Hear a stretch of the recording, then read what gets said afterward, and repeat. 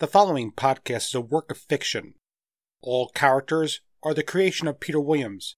Any resemblance to someone living or dead is purely coincidental. Thank you.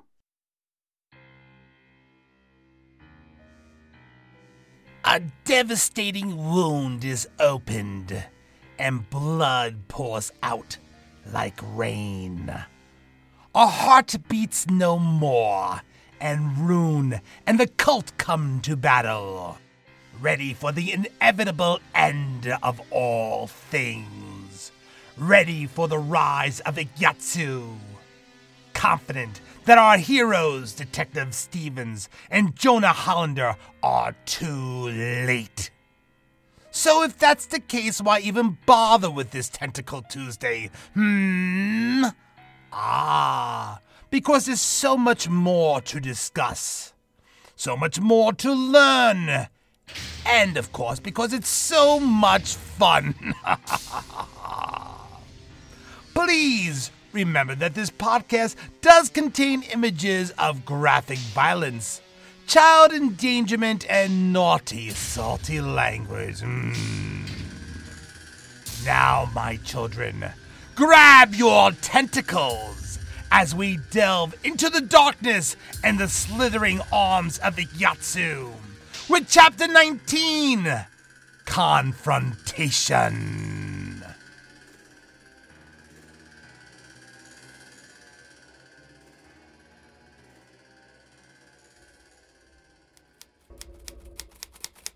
Detective Warren Stevens and Jonah Hollander stepped through the gateway and onto the grounds of the Temple of Ione. A low fog clung to the ground and the brush, as if an ethereal blanket of gray snow had been laid before them. The air hung heavy, containing almost a static charge. A low chanting could be heard as they crept towards the tentacle-shaped archways. Jonah put his fingers to his lips. "I don't like the looks of this," he whispered. "What do you suggest?" Warren asked. He was growing frustrated at the slow pace they were taking. He knew Hicks' life was in imminent danger. "Well, 10 to 1 they've set up a barrier." Jonah pointed at the tentacle. "And the moment we or anyone crosses it, they'll be alerted. We really don't have the time to be worried about that." Warren began to plead.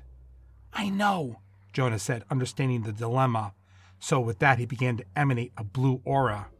Warren had seen it once before, 10 years ago, when he fought the demon Melek and sealed him. That meant only one thing. Jonah was getting serious.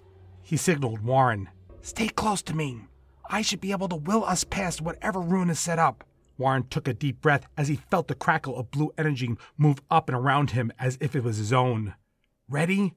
Warren nodded, and the two rushed towards the archway. They felt the heavy pressure lean on them as they pushed inward, a reddish glow mixing and swirling with his own blue energy. Jonah pressed into it, but it was clear he wasn't breaking through. "Warren," Jonah called out, "take the sword and slash it through the air." The detective pulled it off his back. A line of flames flickered off the blade as he cut into the field of energy. It exploded, sounding like a wall of glass shattering as it crumbled into nothing. The flames then spread across the ground and up the sides of the arches. The stone began to fracture. "We better move," Jonah hollered as chunks of stone began to fall around them. "Crap," Warren said as a chunk of cephalopod-shaped rock landed directly in front of him. Diving over it and rolling to his right, trying desperately to maintain possession of the sword. "Are you okay?" "Yeah. You?" "Heads up!" 36 men in brown robes came pouring out from the building like ants. This time, they weren't carrying bamboo staves, but long, curved, cruel-looking blades, all with a singular eye at the base of the hilt. Warren, still in a crouching position, put the blade down next to him and pulled out his revolver. He fired off a couple of rounds at the oncoming swarm of men in brown. He hit several, but they only reared back for a moment before moving forward again. "I was afraid of that," he muttered to himself. They seemed to be frothing at the mouth with madness. Jonah yelled at him in disbelief. "Don't put down that sword! Your gun is useless here!" He hollered back, placing his hand on the hilt.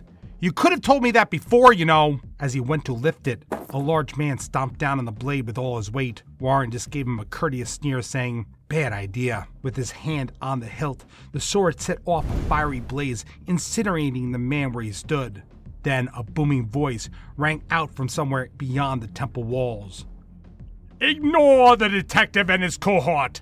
I will take care of them. Go, obtain the girl!" A good 20, maybe 25 scurried into the woods, as Jonah had feared they would attempt to get Alex Kuchma back. Rhoon emerged from the shadows and with a shrug of his shoulders dropped his heavy robes onto the floor. Another dozen cultists standing directly behind him. With a Cheshire cat-like smile, he stared at the detective. "I see you're a little late for the party," he scowled as he lifted his staff above his head. "You son of a bitch," Stevens replied. "Ignore him! He's trying to goad you into battle! I've got him! Now go!" Jonah hollered as he released a pulse of energy into Rhoon and the cultists behind him. "You don't have to tell me twice," Stevens replied, ducking past Rhoon and plowing over some of the cultists as he headed into the dark hallways of the temple. Rhoon just smiled at the smoke swirling off his skin. "Refreshing! I hope you have more than that if you plan on standing up to me, boy." Jonah smiled, his blue energy rising and becoming white hot. "I was just clearing him a path, Rhoon. The things I know about Rhoon come way before your mistress, and way before her mother Silen. The last time I clashed with her, I was only starting my journey." Like Rhoon, he dropped his cloak, making it easier to obtain the weaponry he held on this plane of existence and the one beyond. Like a skilled magician, he ran his hand through the air, pulling forth a dozen small silver crosses, each of them with a sharpened bottom. "You can't be serious," Rhoon exclaimed. "Those will not harm me." "Oh, I am serious." He tossed them, and as he did so, each of them landed around Rhoon in a circle. Rhoon let out a bolt of lightning, but instead of hitting Jonah, it whirled around, shooting directly into the air. "My master," Jonah said, "taught me how to fight the very demons of the waste. Those will deflect your power and restrict your movements." The 9 remaining cultists encircled him, sputtering, calling forth dark magic of their own. Again, like Rhoon, they shot black lightning at the mystic, who stood there absorbing the blow before extending out his left hand with a smile. The lightning they shot at him came crashing down inside the circle he created with the silver crosses, blasting Rhoon with their attack. Rhoon shrugged off the blow with a smile and said, "The demons of the waste, you say? Is that so? Then one of those I shall call up to rip the flesh off your bones. Umbrakshna, Toklekna, Ilak, Borosh!" The ground beneath him began to crack, displacing the crosses used for the trap. Rhoon, now free, stepped back, allowing a hulking mass to rise from the flaming earth below him. Borash looked like a 10-foot-tall man who had been turned inside out. Muscles pulsing where flesh should be, veins popping, seething in molten earth. 2 yellow eyes set themselves on Jonah as it dislodged its mouth, drooling an acidic white phlegm. Jonah took a deep breath and unwrapped the bandages on his left arm that ran from his elbow to his palm. "Do you know why I was chosen to be Uriel's apprentice, Rhoon? Do you know why the Kadric Order tried to eliminate me as a child?" He looked at his own hand. Emblazoned in its center sat a silver cross. It almost looked molten, but yet it did not burn his flesh. It just glowed. The look on Rhoon's face went from one of confidence to one of horror.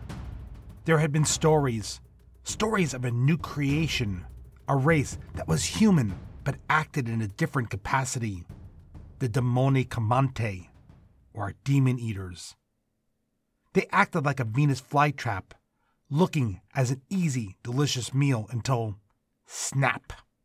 Jonah's whole body ignited in a white light that emanated from the cross in his palm. He needed no words of power, no special skill. He was the weapon. Barash drooled, looking over at Jonah, perceiving him as a helpless, hopeless human, jumped right at Jonah without a moment of hesitation. This prey would be a delicious meal.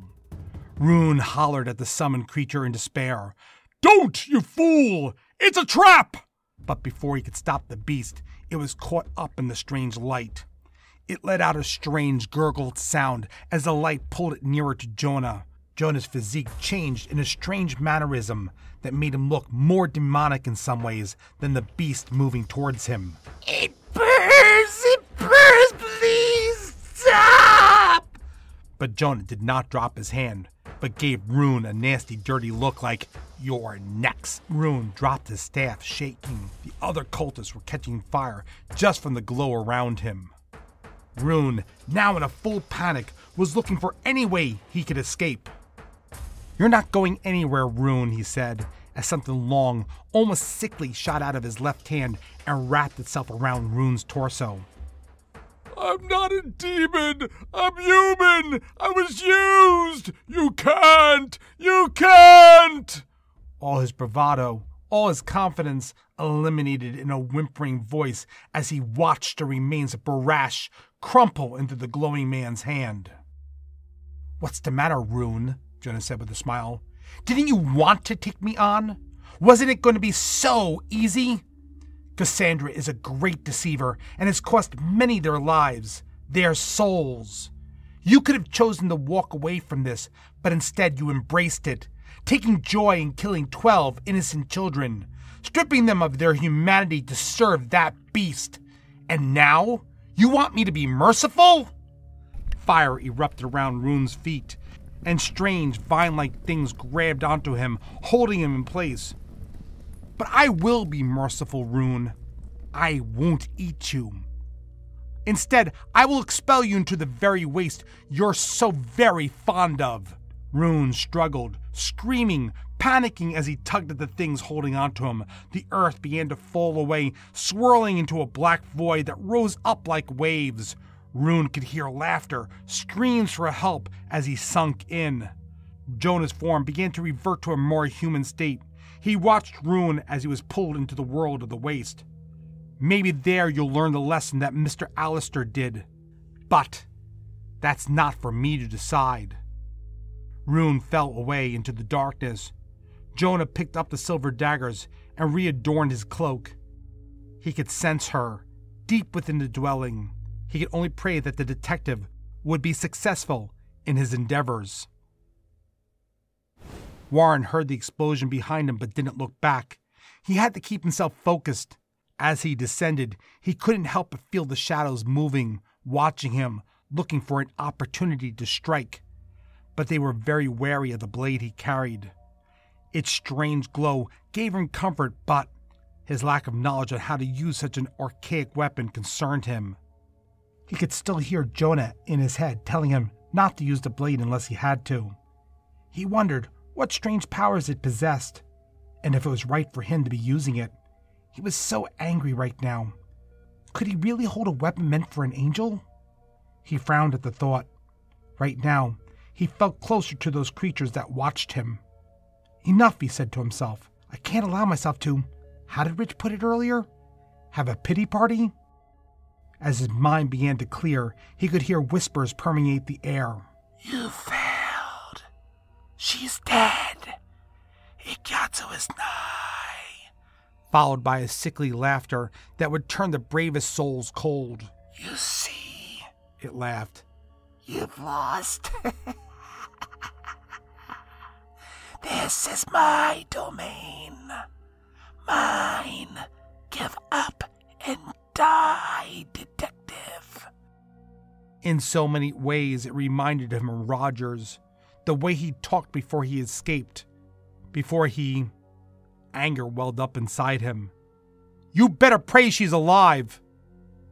"Too late. Too late. You've lost. You've lost. Don't you hear it? Tick-tock, tick-tock, like a clock slowly stopping. The heart is just about to stop." "No!" he screamed. Suddenly, to his right, a column of white light took shape. "This way," it called to him. "Hurry!" Its presence made him feel lighter, able to move again, yet a deepening sorrow was growing in his heart. It guided him out of the twisted passageways of the temple into a large courtyard. As his eyes readjusted, he could make out a stone altar rising from the middle and... no. A body lay limp across it, blood trickling down the side of her chest to the ground below. It was clear from the bluing of her skin she had been dead for several minutes. "Detective!" the column of light urged him, pointing to a shadowy figure slipping into the doorway behind him. "Hurry! You must stop the coming of Yatsu!" The anger from before became a burning fire within him as tears poured down his face. He picked up the tattered remains of Hicks' dress and did his best to cover her body. He passed his hand over her eyes, still staring up into the currents of space. "I'm sorry. I'm so sorry," he said. The pillar of light moved next to him and slowly began to take shape. Hicks took her hand and ran it over his tear-stained cheek. "Warren, it's okay. I'm okay. This," she pointed to her body, "this is not the end." "Hicks," he managed to say. Amazed by her beauty, she smiled and moved in, pressing her lips to his. "I've always wanted to do that," she said. "Now, take that sword and stab it into the well. It will disintegrate my heart and vaporize the water in it. It will close the passage between the world we live in and... But you're worried about that girl, Alex Kuchma, aren't you?" "Yes, Jonah says she's..." She nodded. "She is. But you need to trust me." "Okay," he said. Taking a deep breath, he continued to follow the manifestation of Hicks into the dark doorway behind the altar. If it hadn't been for the light of Hicks and the flicker of flames from the sword, he would have been hopelessly lost. Things squirmed and slithered in and out of the stone walls around him and across his path. As he walked, something hissed in his ear and he nearly backed into the opposing wall, and hands reached out hungrily towards him. The voices continued mocking him. "Too late. He's coming. Igyatsu's coming. This world shall die." The smell of dried blood and smoke met his nostrils, making him choke and nearly vomit. The smoke clung to the light coming from several oddly hung torches. A ghoulish-looking woman stained in blood, Hicks's blood, stood at the edge of the well, holding a dripping heart in her hand, her black eyes looking back at him with a nasty smile as she dropped the heart into the well. "Oh, Detective, you're too late. On all accounts, your friend is dead. Her heart now sinks into the depths of the well like a lure. Soon!" The temple trembled. "Never mind. It seems that Yatsu has found it already." The detective dropped the blade to his side, seemingly in defeat. Cassandra laughed, sensing victory.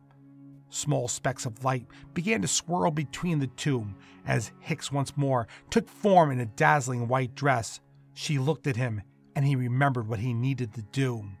Without another word, without another thought, the detective locked the blade to his side like a lance and charged the Lady Cassandra. Cassandra, forgetting the detective, looked aghast at the manifestation of Hicks and tossed one of the skulls filled with fluids from the well towards her. It stopped in mid-air and scattered across the floor. "Bah! You have no power over..." But as she spoke those words, the sparkling woman exploded as the detective passed through her. His eyes searing in pain, searing in anger, as he slammed his entire body into the decrepit creature and plunged the sword deep inside her exposed flesh.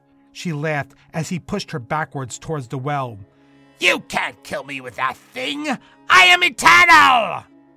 It was then she realized his true intentions.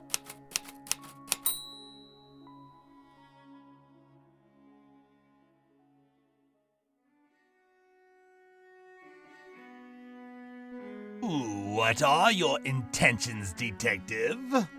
I know the High Mother is a saucy woman of culture, but should you embrace her so? And she seems so determined to drag her feet.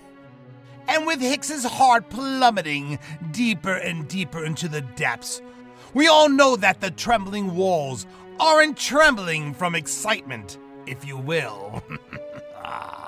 And meanwhile, the cultists advance upon the cottage, determined to regain Alex Kutchma.